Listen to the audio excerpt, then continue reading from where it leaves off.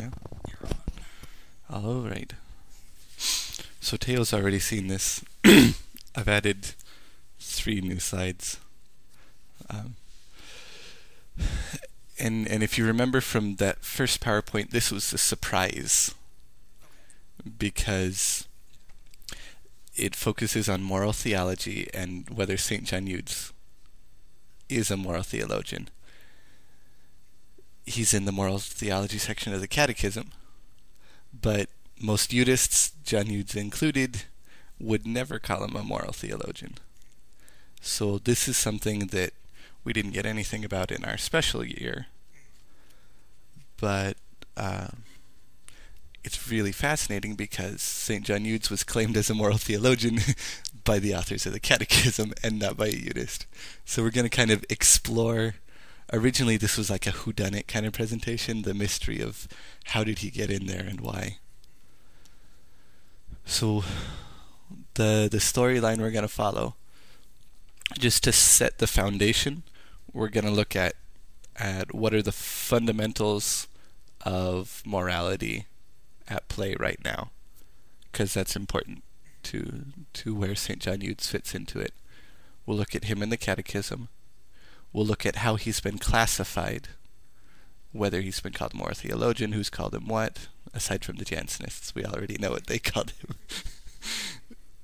and then when I gave the presentation originally, between these 2 sections, it felt like I kind of got lost in the weeds, and so we're going to pull out of the detail and look back at an overview of the history of moral theology from that orange book right there that makes it real clear where the French school fits into the whole scheme of things.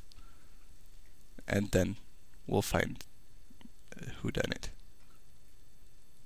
Yeah, ready? Okay, so this was a presentation for our fundamental moral theology class. So moral theology is a huge area, but we focused on the fundamentals. Why live a moral life? Why be good? And right now there are 3 foundations upon which morality can be founded. One is based on the situation. Why is a thing moral? Because of the outcome, the consequences. It has a lot to do with John Stuart Mill's utilitarian philosophy. So it's all about the situation. What brings the greatest good for the greatest number of people, which is also very close to the Jesuit approach in the 17th century of taking morality on a case-by-case basis. Consequentialism is another term for it, and that was officially condemned by John Paul II in Veritatis Splendor, because morality has a lot more, that it has to do with a lot more than just the situation that you're in and the outcome, because you could use this to do the ends justify the means, right? So that's that one. Duty ethics is based on Kant. That's the fancy word for it. Deontology. And it would say things are moral because of the eternal law. There are moral absolutes that everyone must follow. The categorical imperative, this is something that should be good or right in any and all cases, right? There's a lot of harmony between the Catholic approach and Kant's approach. But it's not absolute. So one of the kind of funky things from my perspective is that Kant says the more resistance you have to making the right choices, the higher value your choice has. So someone who the Lord loves a happy giver doesn't make sense to Kant. He says a grumpy philanthropist is the heroic virtue. The less you like doing what is right, the more heroic you are, the more moral. So then the last approach is virtue ethics. John Paul II used this approach a lot. It matched with his personalistic philosophy, which focuses on our freedom and our dignity. We were created with the ability, the freedom to choose and to love. And so the focus of virtue ethics is to build the character so that we freely choose what is most worthy of the dignity of human life. And so in Veritatis Splendor, he says the most important consideration in morality is the object freely chosen. Okay, so that was a heck of a lot of detail right at the beginning. But okay, good. This is freedom, the freedom of a person. This is the duty based on absolute law. And this is based on the circumstances and the outcome. Okay, deep breath. So, then we come to our Catechism of the Catholic Church. Part 3 of 4 is all about moral theology, and it's called Life in Christ. And in the summary that sets the tone for the entire section, that's these 7-8 paragraphs here, and it quotes Scripture 26 times, patristic writings once, and 3 saints, one of which is St. John Eudes. So it's Father Brennan, our systematics professor, said the summaries are the most important part of the catechism because it sets the tone for the whole thing. You read that, you know the direction the authors want us to go. So, paragraph 1698 begins with an introduction. It says the first and last point of reference for this moral catechesis will always be Jesus Christ himself. It is by looking to him in faith that Christ's faithful can hope that he himself fulfills his promises in them, and that by loving him with the same love with which he has loved them, they may perform works in keeping with their dignity. So, we think back one slide, this fits very much into the personalistic, the virtue ethics, the point of reference for all morality. Why are we good? Because Jesus loves us. He's made us promises, and he wants to draw us to himself. So, we choose to be good because we love him back. And when we love him and do what he wants us to do, we perform works in keeping with our dignity, right? So it's absolutely looking at the fundamentals, the whole question of why.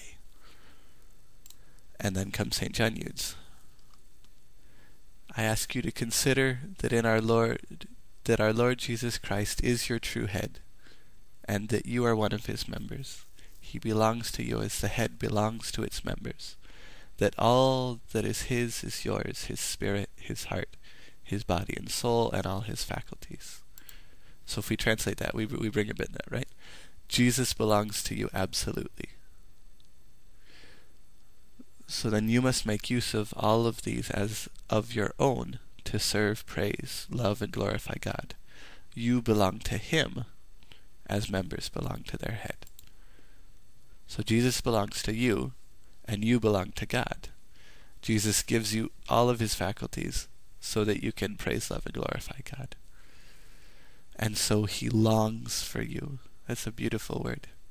To use all that is in you. There's that the totality of the French school right there. That is in you as if it were his own, for the service and glory of the Father.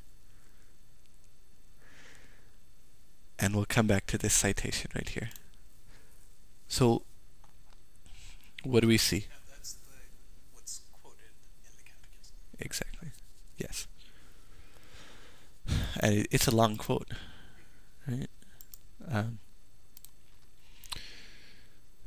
And when we look at it, we can see it's totally Christocentric, right? It's all about Jesus, and it's very scriptural, just like the rest of the summary was. And it's the mystical body of Christ, which is a theme right out of St. Paul. It's also something very mystical. It's not very legalistic, like you'd sometimes see in moral theology. So Jesus longs for us, and he works through us, and there's a sense of mutual belonging. And it has this focus on human freedom, because he belongs to us, we belong to him, but we still have the choice. Buenos días. Muy bien.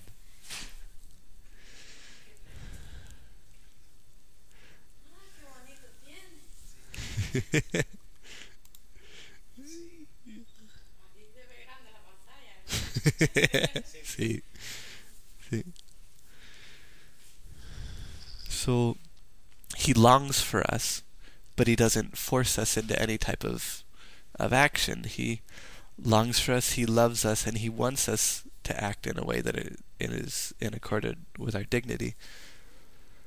But we have that freedom, right? It doesn't say anything in there about consequences or about punishment, or right.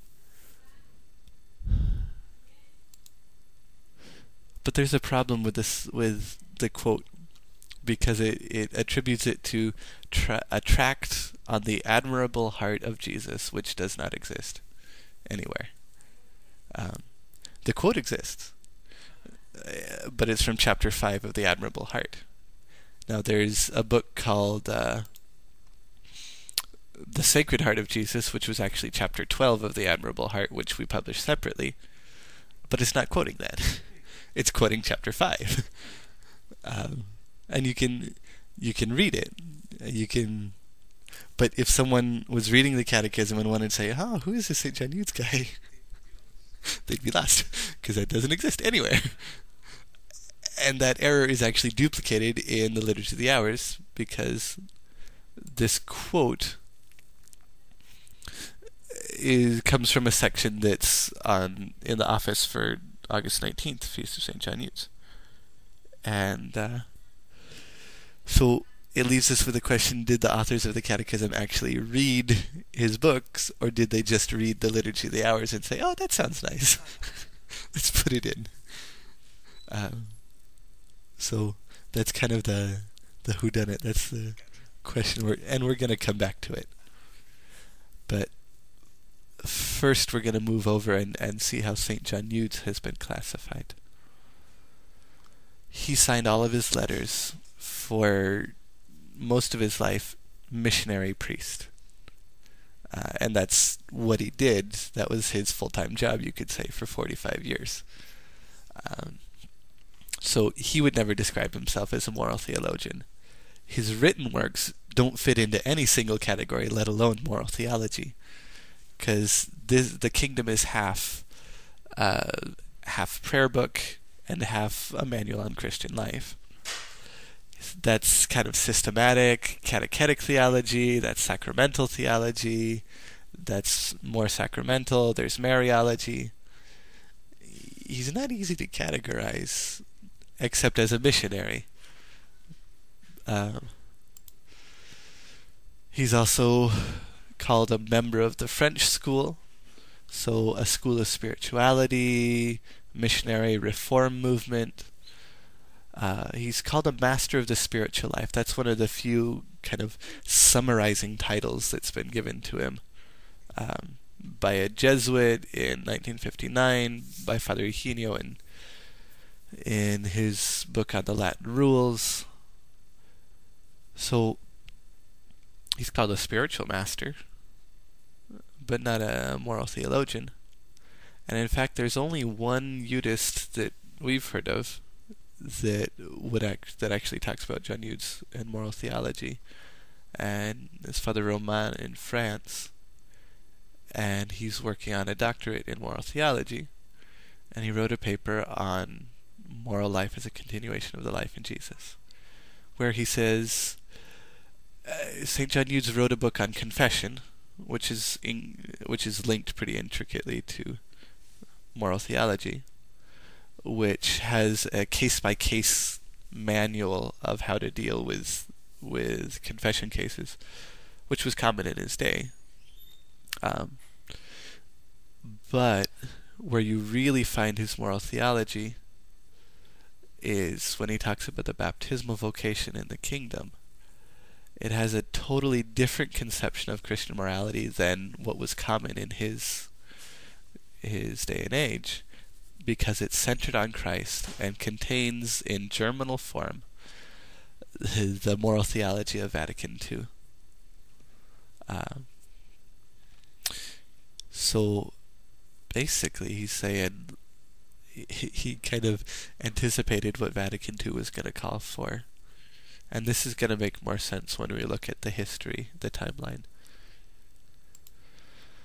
There is a Christian brother that talks about St. John Eudes' morality, because he says, that's that green book there, John Eudes has a view of existence based on baptism and entirely centered in Christ. So based on that, he creates a morality of union or alliance. The promises of God and the commitments made in baptism and the covenant of baptism are the basis for all Christian morality. So in his view, it's all about the Paschal mystery. Growing in virtue, asceticism, is a matter of going from death to new life, renouncing sin, world, and self, and being united to Jesus Christ. So, what does that mean?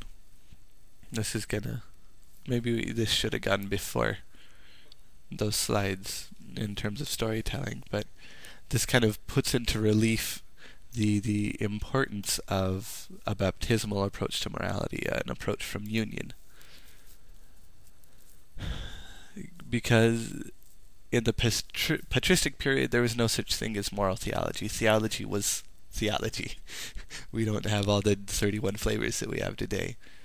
And Christianity was a way of living. The early name for the Christians were the followers of the way. Right? So it was all wrapped up in all of the same information. Well, Jesus Christ showed us the way. Anytime you do theology, it has implications for how we live. But very early on, confession and penance developed as a solution to people who had denied the faith in order to keep their lives and avoid martyrdom. But then they wanted to come back to the church, but the community wasn't real happy in letting them back in. And so they developed, they would do a public confession of having apostatized, and they would do sometimes a number of years of penance, sitting outside the door of the church when everyone else was inside praying, and asking them as they walked in to pray, can you pray for me that I can come back into unity with the church? But Augustine kind of approached it from a different way. He looked at morality. I mean, you can kind of see some ties here, but for Augustine, morality was a way to loving union with God. That sounds a lot like what St. John Eudes was saying, because St. John Eudes is pretty Augustinian. And the idea of the penance was to help bring the apostates back into union with the church and with God. Right? That kind of got out of hand in the early medieval, because the Celtic spirituality people always talk about, it's the nice, like, nature and sunshine and meadows, Celtic spirituality. But in church history, Father Luke showed us their penitential manuals. That's Libri Penitentiae. And if the sacristan knocked over a chalice, he had to stand in icy cold water during a storm for 18 hours or something like that. And they had this list of, anytime you do something wrong, here's how you make up for it, through this kind of suffering, through 30 lashes with a whip, through walking barefoot on rocks, through icy cold water. And so that kind of took this idea of penance and made it very concrete and very specific, and all you had to do was open the manual and say, okay, well, this person committed adultery with an unmarried woman, so that's this punishment. But one of the cool things that they did is they developed private confession. Got it closer to what we know today. But it kind of got out of hand.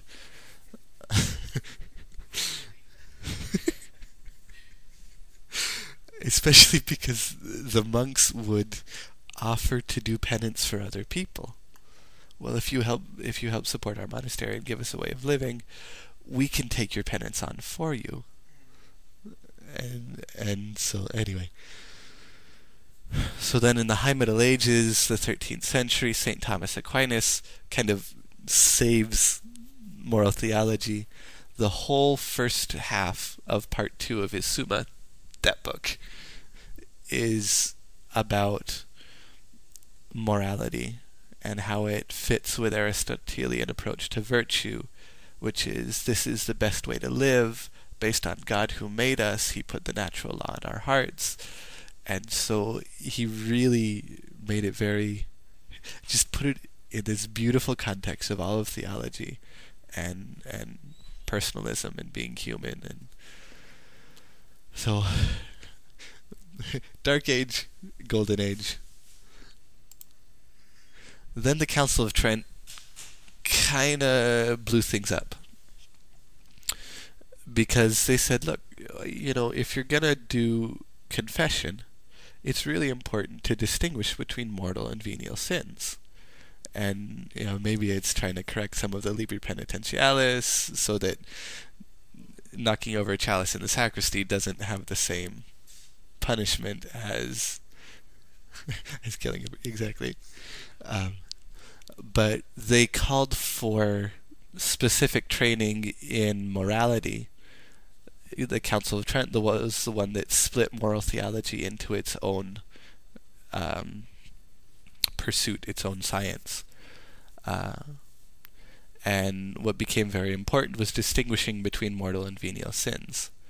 The Jesuits had a lot of universities and a lot of seminaries. They were minor seminaries at the time, but they kind of became specialists of looking at each case and saying, well, is this a mortal sin or is this a venial sin?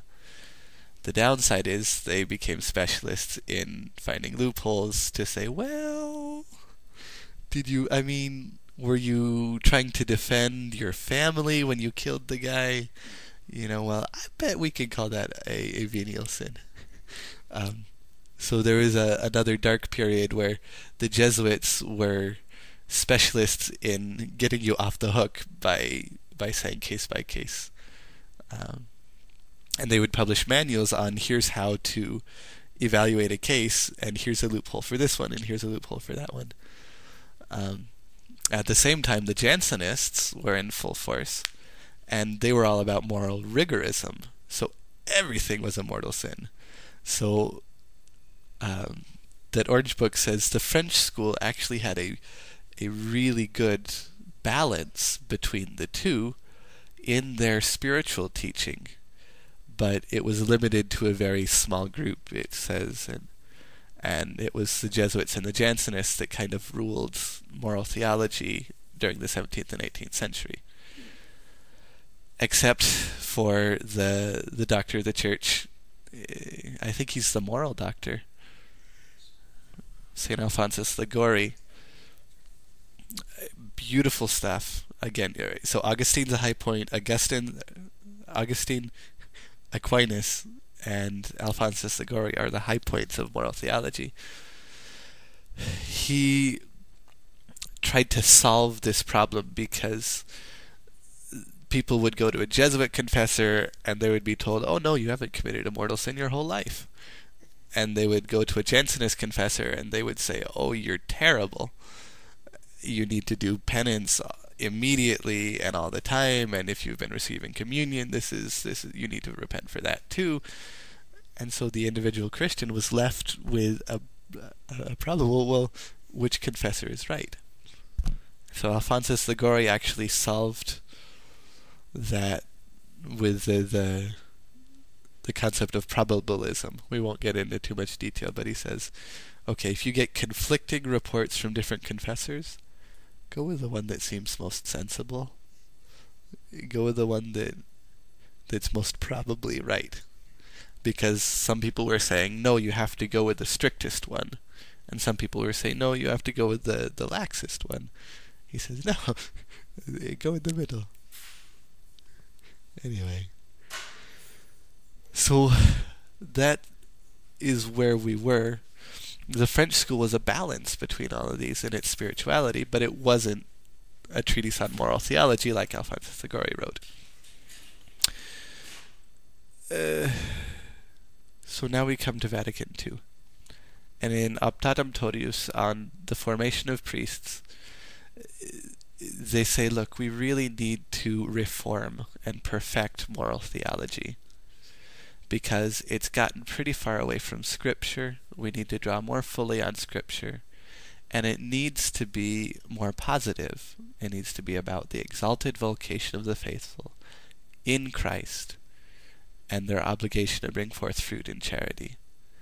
Because when you got into the weeds of, well, what's mortal and what's venial, and how do you tell the difference, and you end up with a very legalistic manual flowchart. And Vatican II says, no, it should have Scripture. It should be positive, be about our vocation in Christ, and about bringing forth fruit. In other words, it has to be a genuine spiritual theology nourished by Scripture. And that's from a commentary on Vatican II and the renewal of moral theology. So, this is a lot of what St. John Eudes offers in that quote in the Catechism. Christ, our vocation, it's positive, it's very scriptural. It's about love, and it's a very spiritual approach. So, in a commentary on the moral theology section of the Catechism and this reform of Vatican II that it's trying to make available to the people of God, the commentaries say, look, there has to be no separation between Christ and the moral life, because it's not about our efforts to be good. Morality, being good, is a gift of God. It's a gift of imitating Christ, His sentiments, His virtues, His life. Boy, does that sound familiar, right? So everyone that's reading the New Catechism and the reforms of Vatican II is calling for says, look, it needs to be about union with Christ. It needs to be about grace. It needs to be founded on Scripture. And that should be at the fundamental. So now we get to the whodunit. Because when we were doing this class, Father Camilo came to visit the seminary, and I told him, I'm working on this paper. I found St. John Eudes in the Catechism, but I don't know how he got there.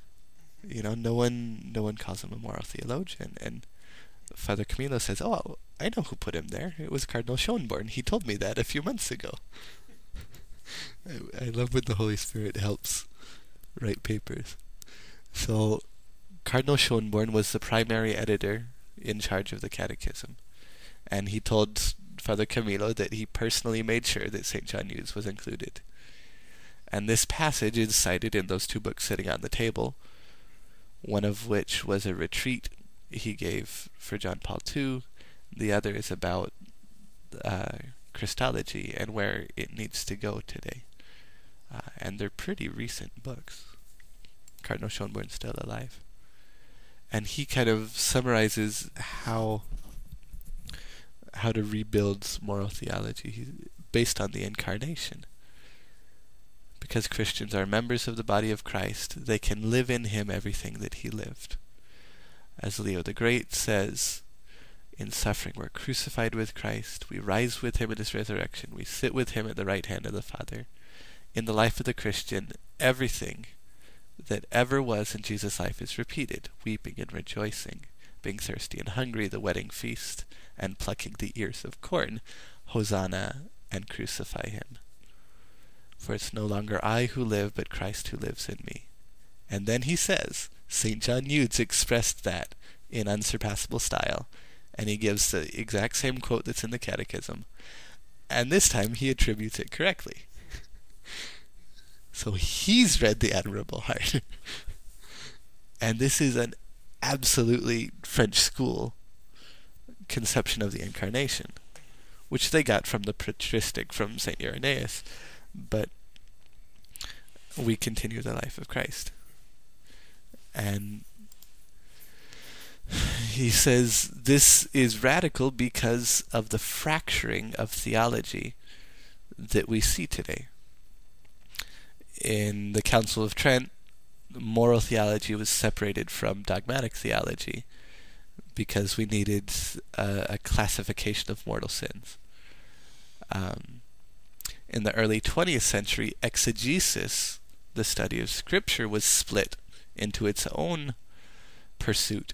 And he says the life of Christ was made the exclusive property of the exegetes. So a moral theologian couldn't say, Jesus lived this way, and so we should live this way as well, because the exegetes would have a fit and say, well, you don't know. That's what the author of the Gospel of Mark said about the way that Jesus lived, but you gotta hold your horses there. And so there was this fracture, and I didn't put the bullet on here, but in the 1400s, spiritual theology was split into its own pursuit as well. So if we talk about Jesus wanting union with us, you have to talk to a specialist in moral theology, in spiritual theology. If you want to talk about what's right or wrong, you have to get someone who's almost a canon lawyer, knowing how to divide mortal and venial sins, if you want to talk about Jesus. But Gaudium et Spes and the Catechism are trying to put the life of Jesus back into all theology, trying to bring it back together. And so Cardinal Schönborn really admires how the French school integrates it. Beruul's teaching drew the spiritual consequences of contemplating the life of Jesus. Just as Christ in his humanity gave himself up wholly to his divine mission, so Christians must always remain open to the mysteries and the attitudes of Jesus, which are ever effective and ever present. Beroulism lived on with Jean-Jacques Ollier and John Eudes, and it was John Eudes who, urged by the virtue of baptism and the imitation of the thoughts, feelings, and aims of Jesus, called us to live a moral life. So he calls the French school a brave effort to put theology and spirituality back together again. So the fact that St. John Eudes was a Renaissance man, that he covered a lot of different topics and didn't fit neatly into our postmodern categories, is exactly what the Second Vatican Council calls for. It's exactly what Cardinal Schönborn, who edited the Catechism, says we need to bring the whole Church to, is this reintegration of everything around the life of Christ. And in fact, also as I was putting this together and procrastinating to not do it, I was reading an address by Pope Francis to seminarians, and he talked about the exact same challenges, the fragmentation of theology and of formation, and spiritual and intellectual formation have nothing to do with each other sometimes. And he says the four pillars of formation must interact from your very first day as novices. They must never follow a structured sequence where, okay, I'm going to go be spiritual now, and then I'm going to leave that behind, and I'm going to go be academic now. Because it's all about encounter with Jesus. You are becoming pastors in the image of Jesus, the good pastor. This is continuing the life of Christ as a pastor. Your aim is to resemble him and act on behalf of him amidst his flock, letting his sheep graze. And then here comes the grace. It's not our work. It's the work of the Holy Spirit. Right? This is the same thing that St. John Eudes says. Let us allow Christ to work through us. Let us continue his life. Let's bring it all together. So there's a summary slide that the relevance of St. John Eudes is that he brings together spirituality, scripture, and morality in contemplation of the person of Christ. And there's the beautiful Jesus longs to be with us. He longs to be united with us, and it's through baptism that he makes everybody a part of his body, so that we can be united with him, so that we can continue his life, so we can serve God just like he did, with his heart, his soul. And that's where our moral choices come from. They don't come from, well, if you don't, you're going to have to stand knee-deep in cold water during a storm. It doesn't come from... It comes from fear of being separated from him because he loves us so much. And it's his life on earth recorded in Scripture that's our model for the moral life. That's what Cardinal Schönborn says especially. Just like St. John Eudes. So it's all oriented towards relationship and virtues. And Mother Antonia has this beautiful quote. She says, at the end of the day, we have to inventory not how much we know about Jesus, but how much we behave like him. We have to be the love of Jesus, she says. That's Eudes spirituality, that we're behaving like Jesus because we're a part of him. And anything that has to do with morality is, okay, well, are we acting like we're part of Jesus' body or not? That's the fundamental. And then all of the right or wrong, the venial and mortal, it falls into place after that.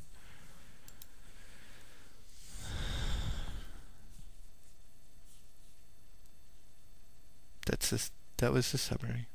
What do you think?